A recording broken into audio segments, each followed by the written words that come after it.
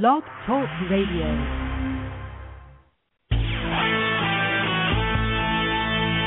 The Marketing Technology Blog Radio Show with Douglas Carr, founder of the Marketing Technology Blog and author of Corporate Blogging for Dummies. Online marketing strategies, web, search, social, email, mobile, news, tips, tricks, and best practices from actual marketers, search professionals, and social media experts. Hey, happy Friday, everybody. It's a long week. I'm glad this week is over with. Tough week this week. We lost Steve Jobs, so that's always a tough one. Hey, you got a Mac from him before he died. How's that, Adam? Well, it's one of the last ones before he died, right? Of course, I say that a couple million or so, right? Because I bought it I just bought this like 2 or 3 weeks ago. So, yeah. You got to figure that it's maybe a month ago. You got to figure a couple million have been sold in between now and then. Yeah, it's sad. We have a poll out on the Marketing Tech Blog and just trying to get a feel for people. Of course, it's a Zoomerang poll. Our sponsor, right? I'm paid to say that. So, but it'll be interesting. What do you think? You think they're going to make it without him? Oh, absolutely. I think that he spent the last 10 years almost grooming this Tim Cook guy. He as fastidious as he was, I find it hard to believe that he didn't plan for the day when he wasn't going to be around, especially knowing that he had cancer. Yeah, I agree with you there. Well, it's tough to see him go. And on the line, who I've kept waiting now for a minute, is we have Joe Chernoff from Eloqua. Hi, Joe. Hey, guys. How are you? And happy to have you on board. Thank you. Happy to be here. So are you a Mac guy, Joe, or PC guy, or iPhone guy? Yeah, all iOS. I made the switch about a year and a half ago, and I was actually in the Apple store when that news came down about Mr. Jobs. And, yeah, I mean, it's a tragedy for this country. It's a tragedy for business as well. Yeah. Did you happen to see the article in The Onion? No, I didn't. It was. I won't say the F word, but it was the last effing American who knew what he was doing is dead now. I've seen that in I've seen the headline in friends' news feeds. I just haven't clicked the link. I'm gonna have to check that out. I haven't seen that either. It's a thing of beauty, I was telling someone, there's a lot of people. I know that there's Mac cult folks that, they carry around a Mac because it's the cool thing to do, and they feel like they're different and everything else. And I especially I think in those early days of Mac when it really was kind of against the grain. But I gotta tell you, it's for me it's one is I tell people there's a good return on investment that I can have a MacBook Pro for 5 years, instead of buying a few PCs. I still love Microsoft. At home we have a Windows machine that's fantastic and has a lot of miles on it, and Windows 7 it's working great. But there's just something about the pursuit of perfection that Steve Jobs had. I'll tell you a quick little story about how remarkable that company is. So about 8 months ago, I may or may not have dropped my MacBook Pro.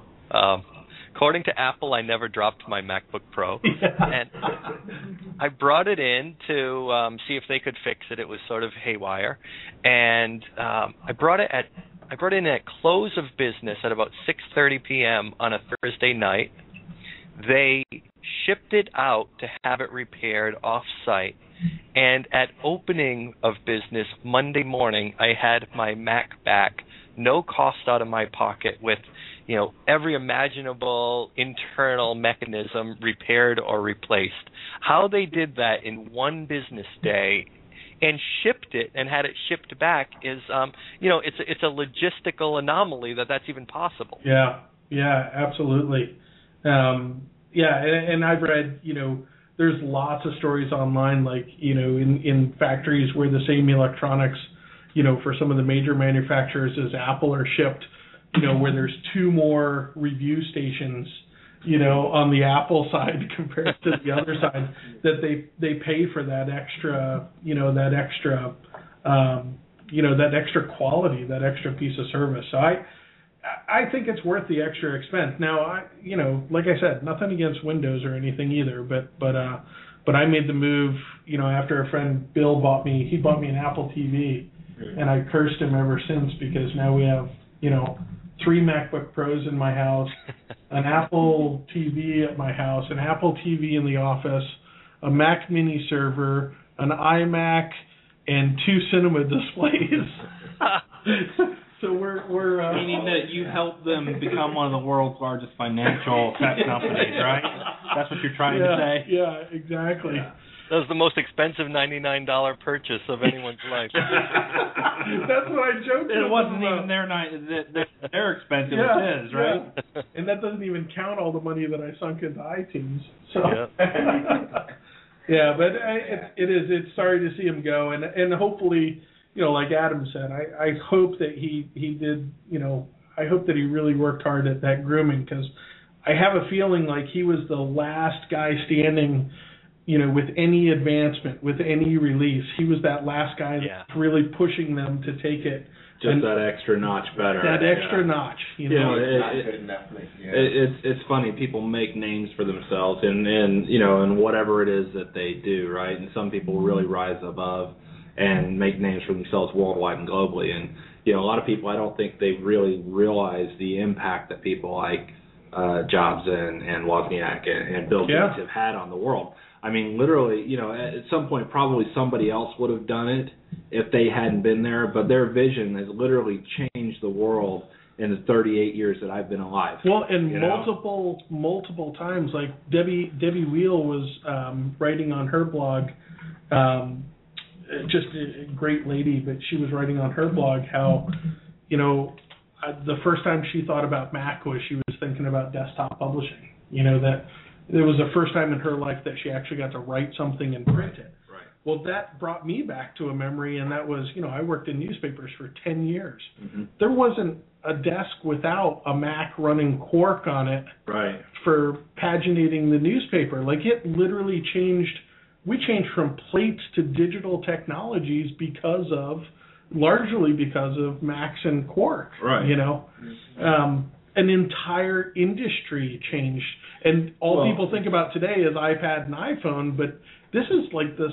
That was the second revolution, right? The first revolution was, just the concept of the PC being mass-produced and put together back in the late 70s, right? Yep. And then what you're talking about, transforming an industry from a plates and mechanical situation over to a completely digital situation, And my whole point was that just, in a span of almost 35 years from when they started Apple, was it 76 or 78? Yeah, something like that. Whatever it was, they between them and Bill Gates and Microsoft, they've infiltrated every aspect of every industry of our lives and transformed them. And back then, they took the education industry by storm. I don't know if you remember. Well, when he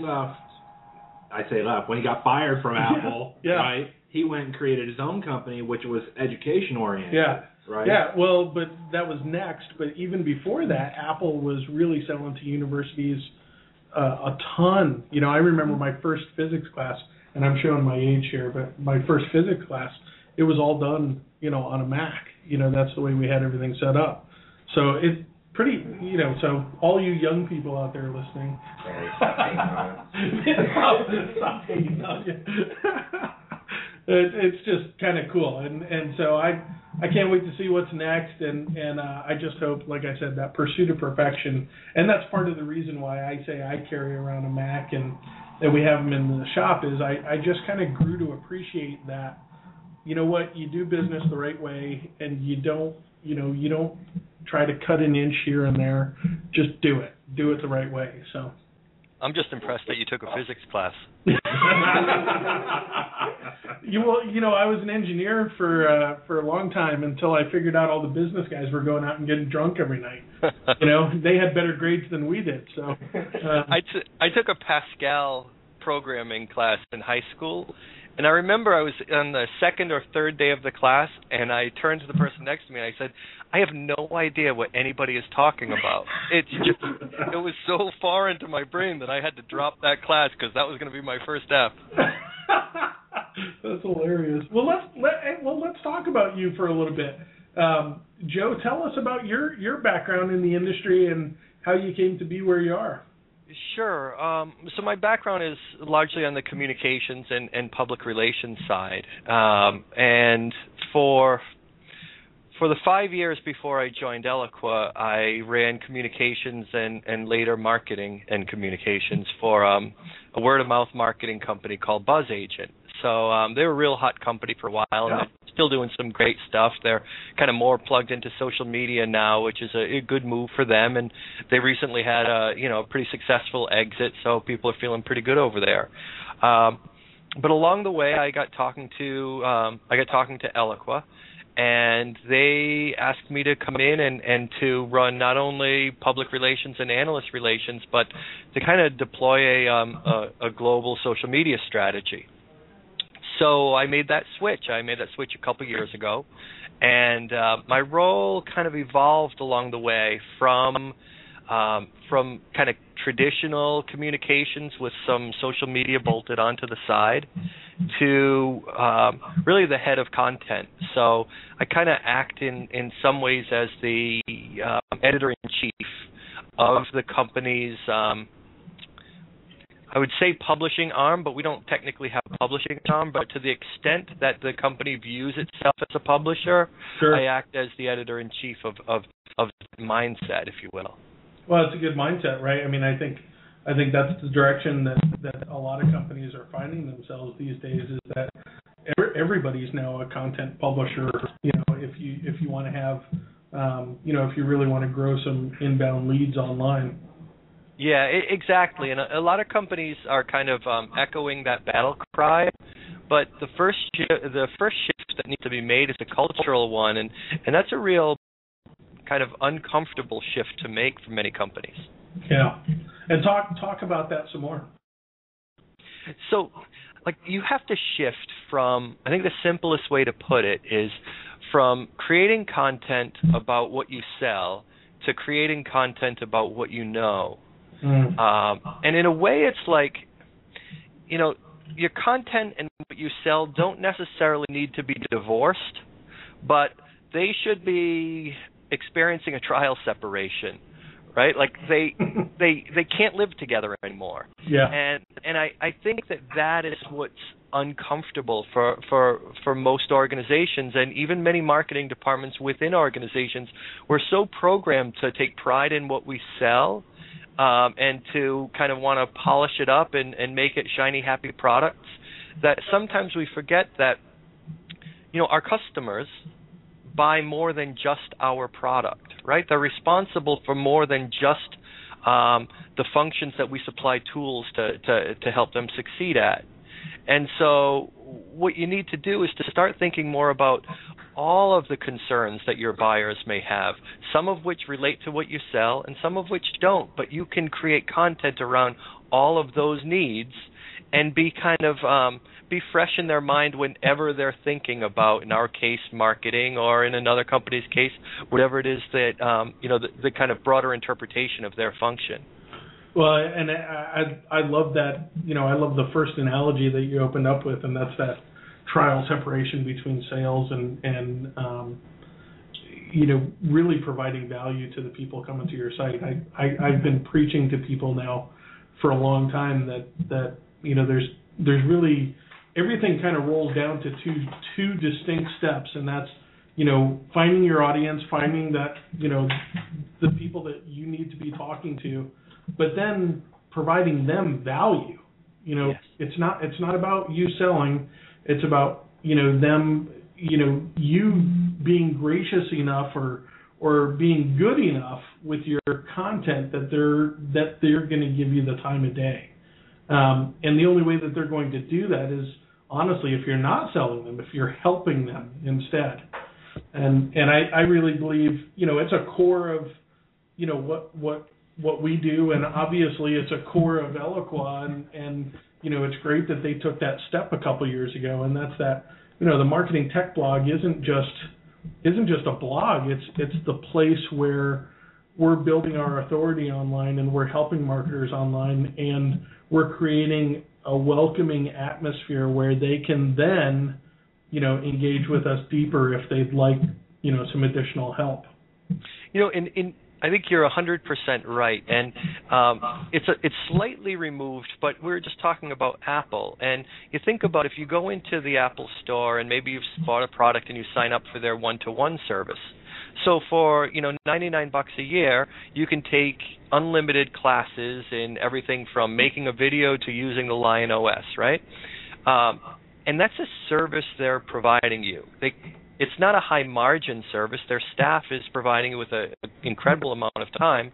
But, while you're in the store, you may happen to pick up a new AirPlay speaker. Or while you're in the store, you may pick up Apple TV.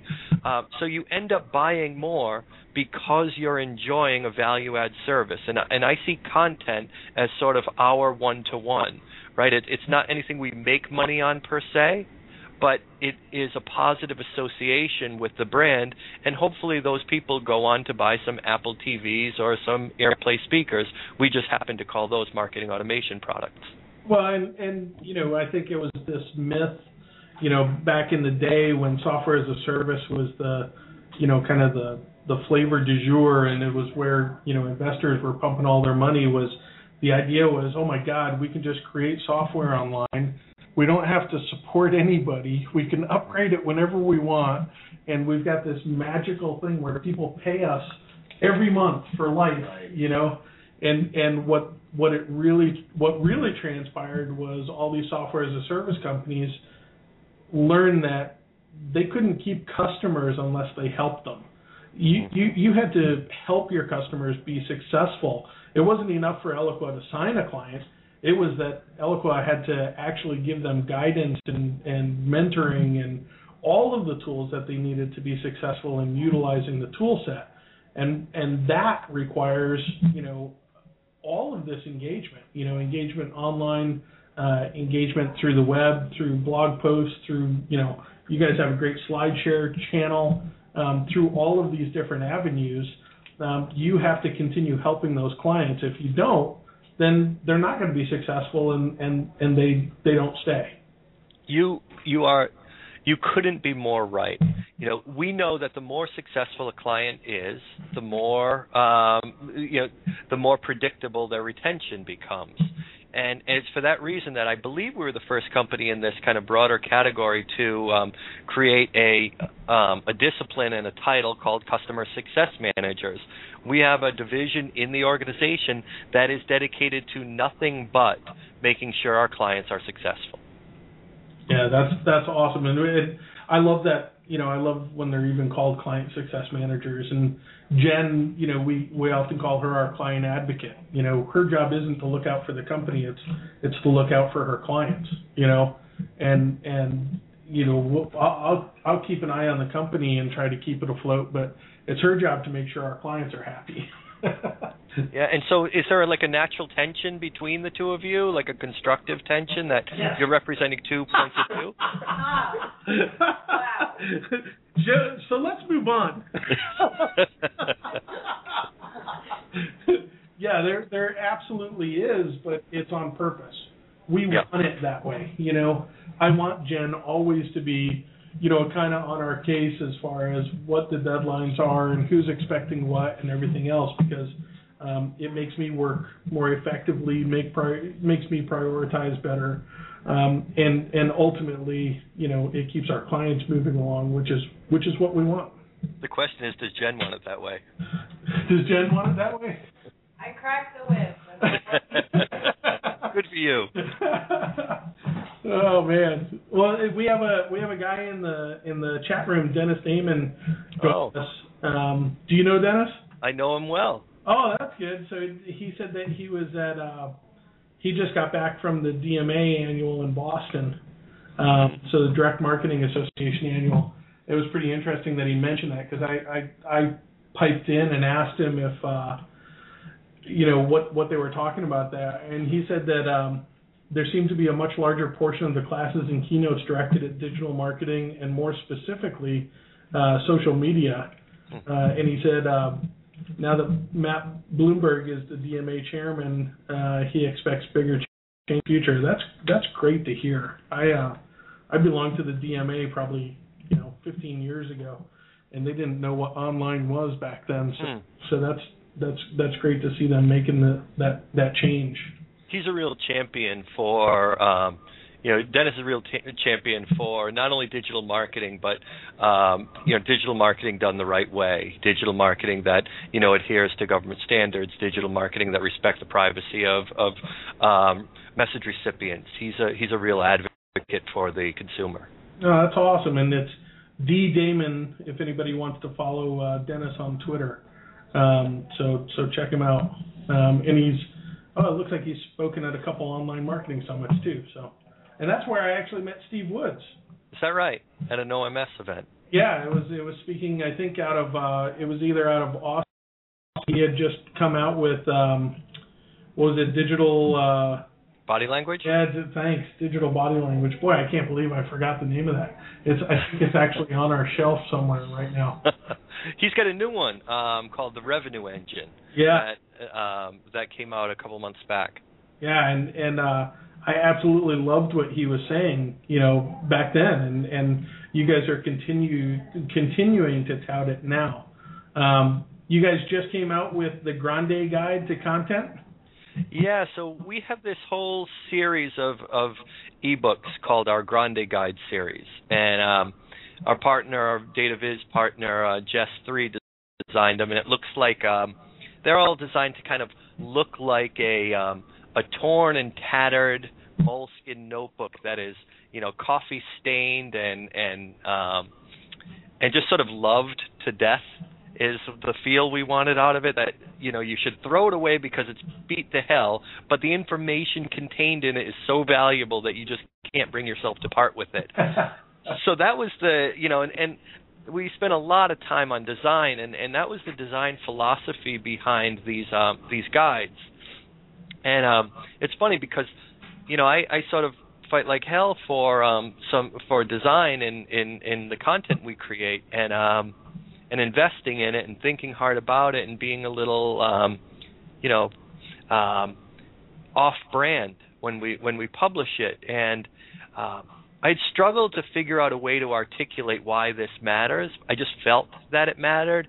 But then I went to Content Marketing World, and Michael Stelzner spoke. Great. And he said, the way to the brain is through the eyes. And I said, there, I have it. Next time somebody wants to talk about design and content, why design matters, I'm going to quote him, Social Media Examiner, right? Oh, and nobody does it better, right? He's great.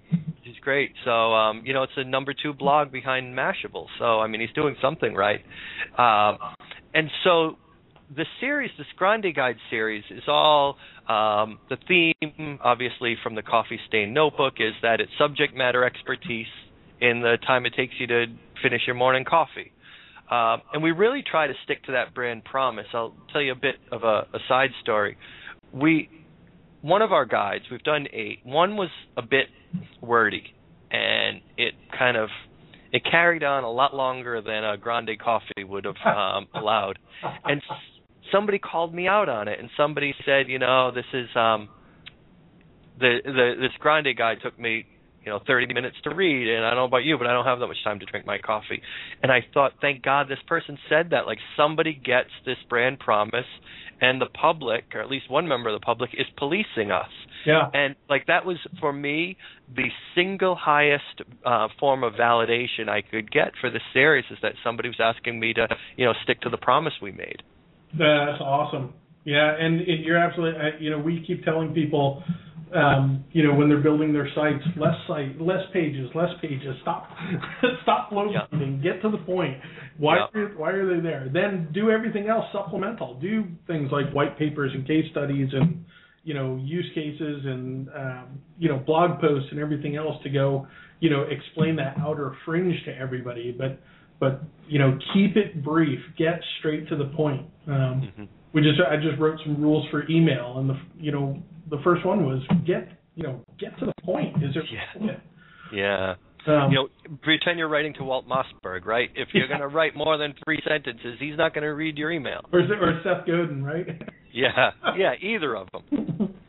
I once wrote Walt Mossberg, and I was terrified to do it because I'd heard he was kind of tough on PR people. And he responded, and he said, "I'm not interested in the company, but I really like this email. You got right to the point." And that was pretty high praise. I was pleased that day. That's awesome. Well, and he must field 500 emails a day like that. So you have to get straight to the point. And that's what we try to do in these Grande guides. They're all about 2,500 words to 3,000 words. And, the idea, so the philosophy behind it is, I have 2 trays on my desk. Do, one is labeled, the other one is labeled read. I'm good at keeping my do one empty, but my read bin gets higher and higher and higher. And I see this stack of white papers in my read bin, and I think, nobody reads them. I can't be the exception to the rule. I don't think people actually read a white paper. Well, go ahead, I'm sorry. Well, and I'd say that a lot of it is because, when we opened up the show, we were talking about that we were talking about it beforehand. I think that everybody's a publisher now, but not everybody's a good publisher. Yeah. So there's a ton of crap out there. And it's you have to make something of quality if you want it to rise to the top, and so in your read list, there's probably authors and brands and resources that always do a good job, and they're probably at the top of your reading list, and the other stuff kind of falls behind. Completely. And then there's the other part that you just at a glance see word count, and if it's a white page with 10-point font filling the entire page, odds are I'm not going to read it. Yeah. Unless it's my bonus plan or something, then I'll read it. Which is why design matters so much, is that, again, to Stelzner's point that the weight of the brain is through the eyes. But what we also try to do is to take sort of what would be chapters or sections in a big honking white paper and break them into their own sort of micro papers. Yeah.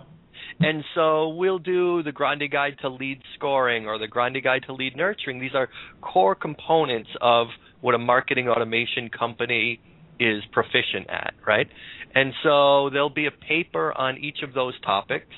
And ultimately, if you kind of piled up our Grande Guide series, you would have a heck of a book on marketing automation. We just kind of dole it out to the public in spoonfuls rather than one giant asset. And even within those guides, you guys do a great job of kind of getting one idea to a page where people can just flip, and when it's the topic that they need to dig into, they can just flip to it and read it in detail. That's exactly the hope, is that it's almost we try to write them in a nonlinear fashion and make them like modules. So if somebody doesn't really care why lead scoring matters, but they want to know what the future of lead scoring will look like, they can just jump to that module and be done with it. That's awesome. Hey, we're going to have a question from Harry Howe here in a second. I'm going to run a short ad first. This is one of our sponsors, Zoomerang, who I'm sure that you guys know all about, but Zoomerang Surveys and Polls.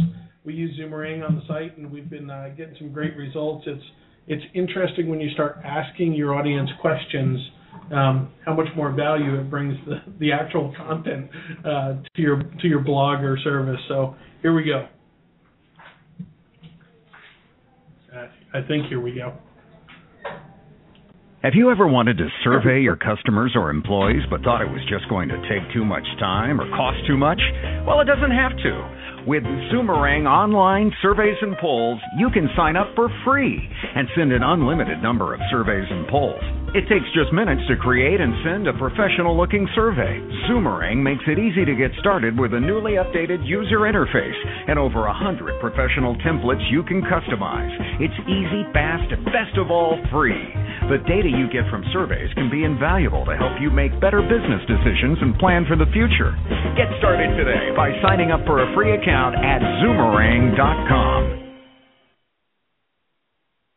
There's our famous Paul Poteet. So, Harry, did you have a question for Joe? I did. I am curious what you would say as to the threshold of when somebody ought to be looking at marketing automation. So, there would be some point at which a company kind of meets some kind of critical mass where this makes sense. Could you maybe talk about that, please? And Joe, maybe start out for folks in our audience that don't really understand, marketing automation is kind of this, big general term.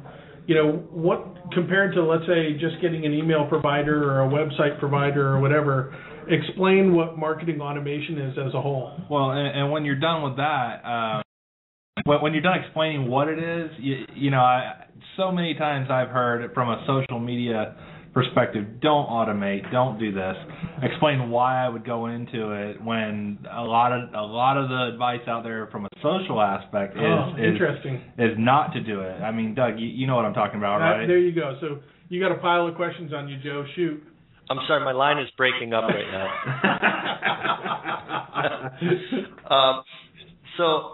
It's funny, I'm actually getting feedback right now.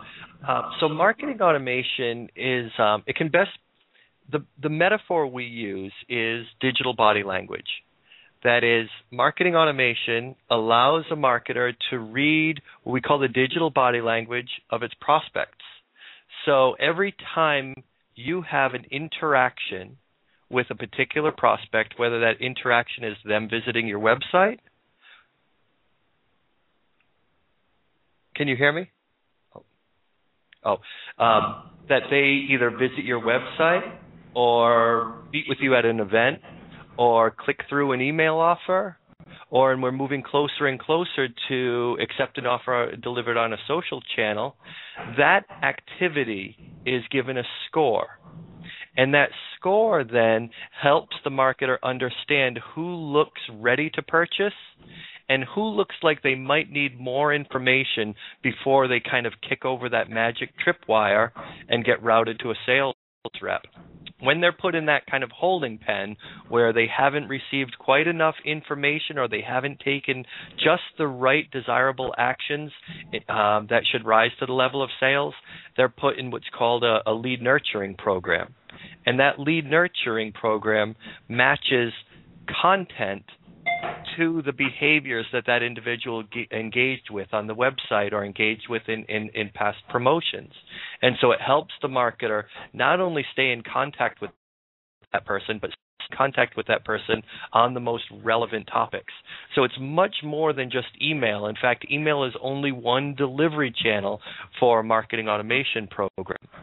There was a really insightful question in there about, automation, and is that consistent with sort of the social ethos, which is that, this is the era of real conversation, not kind of not bots and not automated dialogue.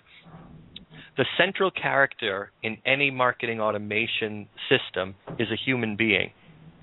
So we don't advocate just simply batching and blasting the same message to hundreds of thousands or tens of millions of people, depending on the database size. We advocate, and what our technology allows, is for the kind of micro-matching of messages based on the individual's both explicit and implicit interests. So who they are, what their title is, what their role is, and their past interactions with you. All of that is kind of wrapped up into one visual we call the digital body language, and we match content to the individual's digital body language. And in social channels, we don't automate any messages. Every message that Eloqua creates in a social channel is, typed in by a real person, and that's what we encourage our clients to do as well.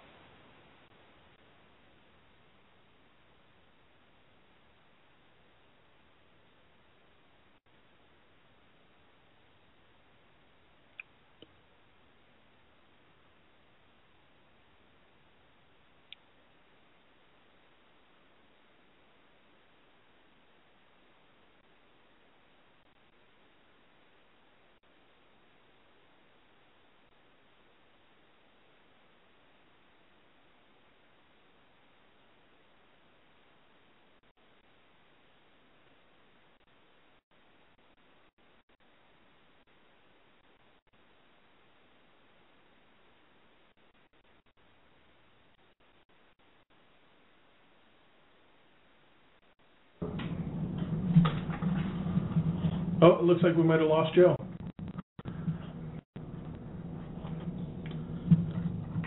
Hello? Hey, Joe, you there? Hey, I had lost you for a moment. Yeah, sorry, it went dead for a second. So we were talking with, Harry's question. When does marketing automation start to enter, kind of the conversation of the marketer or the strategy?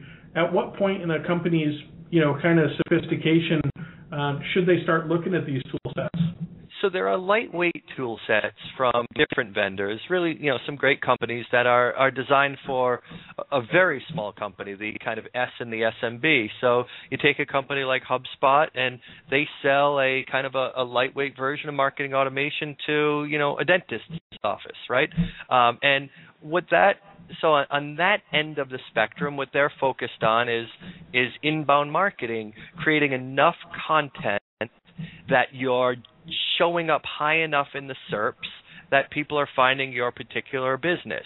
And then once you get those names, having some logical way to continue an online dialogue with them. So that's at one end of the spectrum. We're sort of at the other end of the spectrum where we sell to a lot of enterprises, global companies who need a more kind of sophisticated system for, multi-country communication and, multiple product line communication. And so for us, what matters is the company really needs to have a CRM system in place. So, we integrate well with Salesforce and Oracle. And we kind of act as a marketing engine that's attached to their CRM system. And for us, most of our clients have about $10 million in revenue or higher. That's kind of the cutoff point. And you do need, like I said, this is the central character in any marketing automation technology is a marketer, and you do need a resource that's really dedicated to the marketing operations function, much of which is marketing automation, but not all of which. And there's it seems like there's two savings here, right? One is obviously that you can increase response rates and increase conversion rates by driving a lead logically through a sales process where you couldn't have done that before through a manual process. And then I guess the second side of it is that from a marketing standpoint, the marketers get to take and optimize a channel and optimize the scores and optimize that, and then move on to the next problem that they need to, right? So that they're not just always pushing data and pulling data all day. They get to advance, their marketing through the technology. There's actually, so those are both correct, and then there's a third component, which is predictability. So what we're really helping our clients do is to take a look back at the marketing programs that they've run, and even those that they're running now in real time, and be able to identify exactly which program is driving what revenue, and then they can move levers accordingly. If they know that events or this particular event is driving disproportionately high leads than, say, a webinar, then they can dial back the webinar spend and dial up the event spend and really optimize their marketing investment, all with the focus on revenue. That's awesome. I'd like to go back to your comment that, the hub of all of this is a person. I'm going to guess that a lot of individuals read automation as being, hey, this is hard work and I can just press a button and it's all automated, so I can go home at 4 o'clock. So kind of talk to us a little bit about, what is the successful marketer who is behind this? What does he or she look like? What's that skill set that's really needed to drive this? Yeah, from my perspective, she looks a lot like a woman named Elle Wolf. So she's the one that sort of runs our demand gen engine. But we have, I didn't realize before I came to Eloqua that there is this whole left brain branch of marketing that is marketers that are proficient at mathematics, right? Marketers that are proficient at figuring out at each stage of the purchase funnel how to minimize leaks and maximize throughput, maximize velocity, and it is this entirely discrete discipline called marketing operations, and they look and feel a lot like they're like a hybrid between what you would imagine an IT person to be and what you would imagine a marketer to be. So it's this entirely different marketing persona that, frankly, 2 years ago I didn't know existed. I thought marketers all talked about making pretty websites. Not all of them, Joe. No. Plenty of them would like pretty websites, but not all of them. That's really fascinating, and let's dive into the Grande Guide to B2B Content Marketing. When we say B2B, just for folks that are listening, that's businesses that are selling to businesses as opposed to B2C, which is businesses selling to consumers. When you're talking specifically to a B2B content marketing strategy, what's different than, let's say, a B2C one? Well, here's a dirty little secret to that guide. You asked a question I hoped nobody would. The B2B is in there for SEO purposes. It's a term we optimize against. There is not a single message in that book that wouldn't be relevant to a B2C marketer. We put B2B in there because we largely sell to B2B companies. We sell to some B2C companies, but primarily B2B. It's a term we're optimizing against, and I even hedged my bets in the writing of the book. It says, with a focus on the B2B buyer. Nice. So I kind of hedge my bets a little bit. For us, the difference between a B2B buyer for a content marketer, a B2B buyer, and a B2C buyer is I know a lot more about the pain points that that Eloquiz customers struggle with because we sell to marketers. If I sold, Snapple, there's one on my desk. If I sold Snapple, a wider cross-section of buyers would buy that consumer product than would buy our marketing automation solution. So it's a little bit easier for me to identify the type of content I need to create than it would be for somebody that sells kind of a mass market consumer product. I'm sure there are some ways that B2B marketing, B2B content marketing is more difficult. That is, it's a more finite, it's a more finite audience, and there's a finite number of content types that you can use, and you have a little more flexibility in the consumer world. But I think the luxury B2B marketing professionals have on the content side is a deeper insight into their buyer. Well, I agree with you. I think as I kind of look at the two, it seems that from a consumer mass side of the equation, that I think opinions and reviews and things like that might play a larger role than, let's say, expertise or authority. That I'm going to buy a consumer product because it really looks cool. My friends all have it. They like it. Things like that. But when I look to let's say investing in a marketing automation system, I'm really looking at the company to see if they have the expertise to help me pull it off. And that they have the authority in the space. If people recognize them as a leader within the space. I don't care who has a Droid phone. Whether you're a Droid phone expert, you're not going to change my mind about buying a Droid phone. But if all my friends have Droids and I love them, then I might go that direction. Mm-hmm. iOS, but I'm trying to be fair here. Come on now. Well, we started with a eulogy to Steve Jobs, and now you're hawking droids.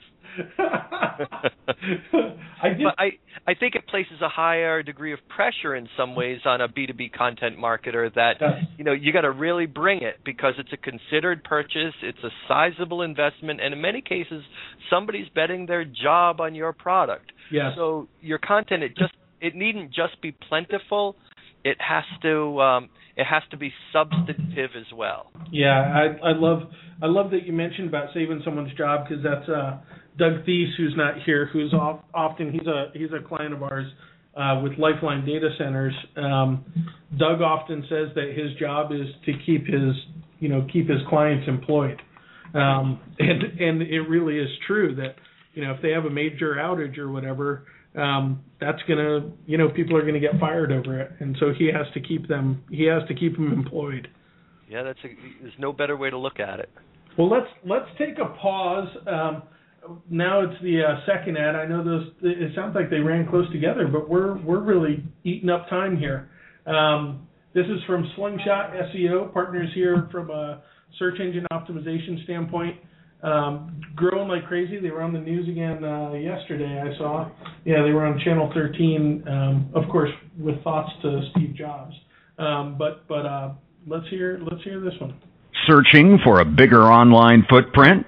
Slingshot SEO, helping deserving brands achieve growth through internet searches. A passion to maximize the science of search translates into action plans for deserving brands like yours, shaping online conversations about your business and making your business more visible to search engines. Slingshot SEO, digital relevance for deserving brands. Visit slingshotseo.com for more information or call 888-603-7337. Let them know you heard about them on the Marketing Technology blog. There we go. Oh, that one trails off for a while. Well, Joe, this has been incredibly insightful, and let's talk a little bit about where people can follow Eloqua. Download this guide. Obviously, the new book from Steve Woods is important, and picking that up. How do people get a hold of Eloqua?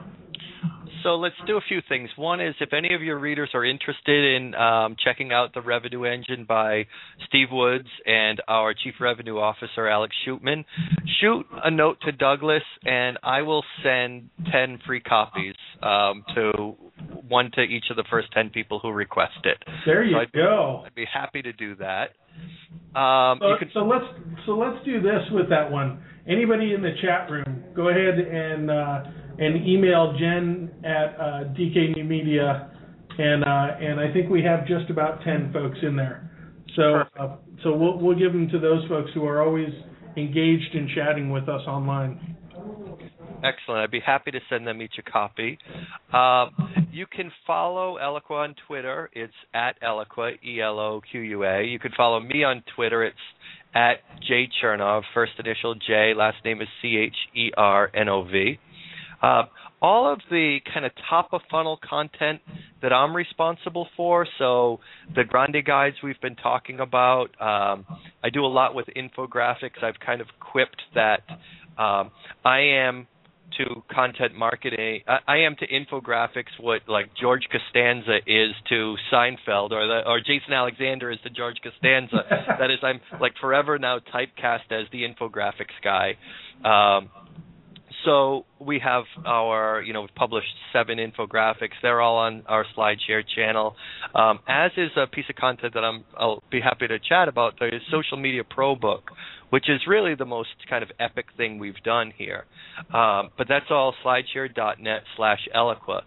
And you'll see something interesting. Although we've invested heavily in all of these pieces of content, there is no form that will prevent you from accessing any of the information until you give us your name and email. There's a form in the back of all of our content. So we put the form in the back to say, like, look, if you're interested, I don't want to put a form in the front because it blunts this content from spreading. But if you really love the content and you want to stay in touch with us, I want to give you the means to do that. So there's a form in the back, and if somebody likes the content, isn't quite sure about Eloqua, but really likes the content, well, maybe we guilt them into giving us their information. So everything is accessible for free without a gate. Fantastic. And talk to us a little bit about the some key clients that you guys have with Eloqua.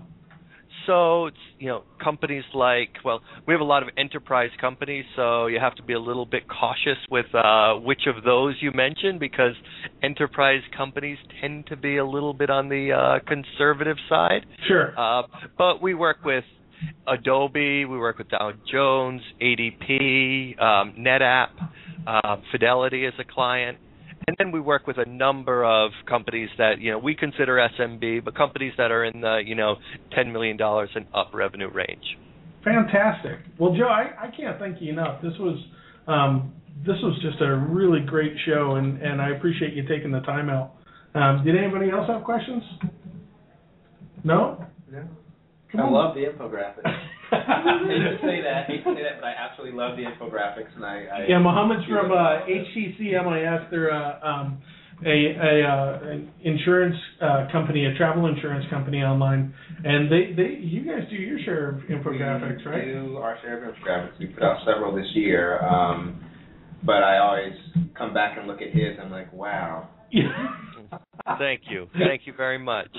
Well, he's got infographics in 15 minutes as one of the presentations on SlideShare. So 85,000 views, that presentation. Yeah, people liked that one. But I'm waiting for the first headstone that is an infographic of the deceased's life. Oh, that's awesome. Yeah. I would, but I don't want to end it in hell. Mine now. Mine would be all flames at the bottom. Oh my God. That's funny. Well, Joe, thanks again. This has been incredibly educational and hopefully enlightening to the audience as well. Again, Joe Chernoff from Eloqua, Eloqua.com, @Eloqua, slideshare.net/Eloqua. And of course, twitter.com/jchernov, CHERNOV. And thanks, everybody. This has just been a great show. Thank you. Thanks, Joe. Bye, guys. All right, bye.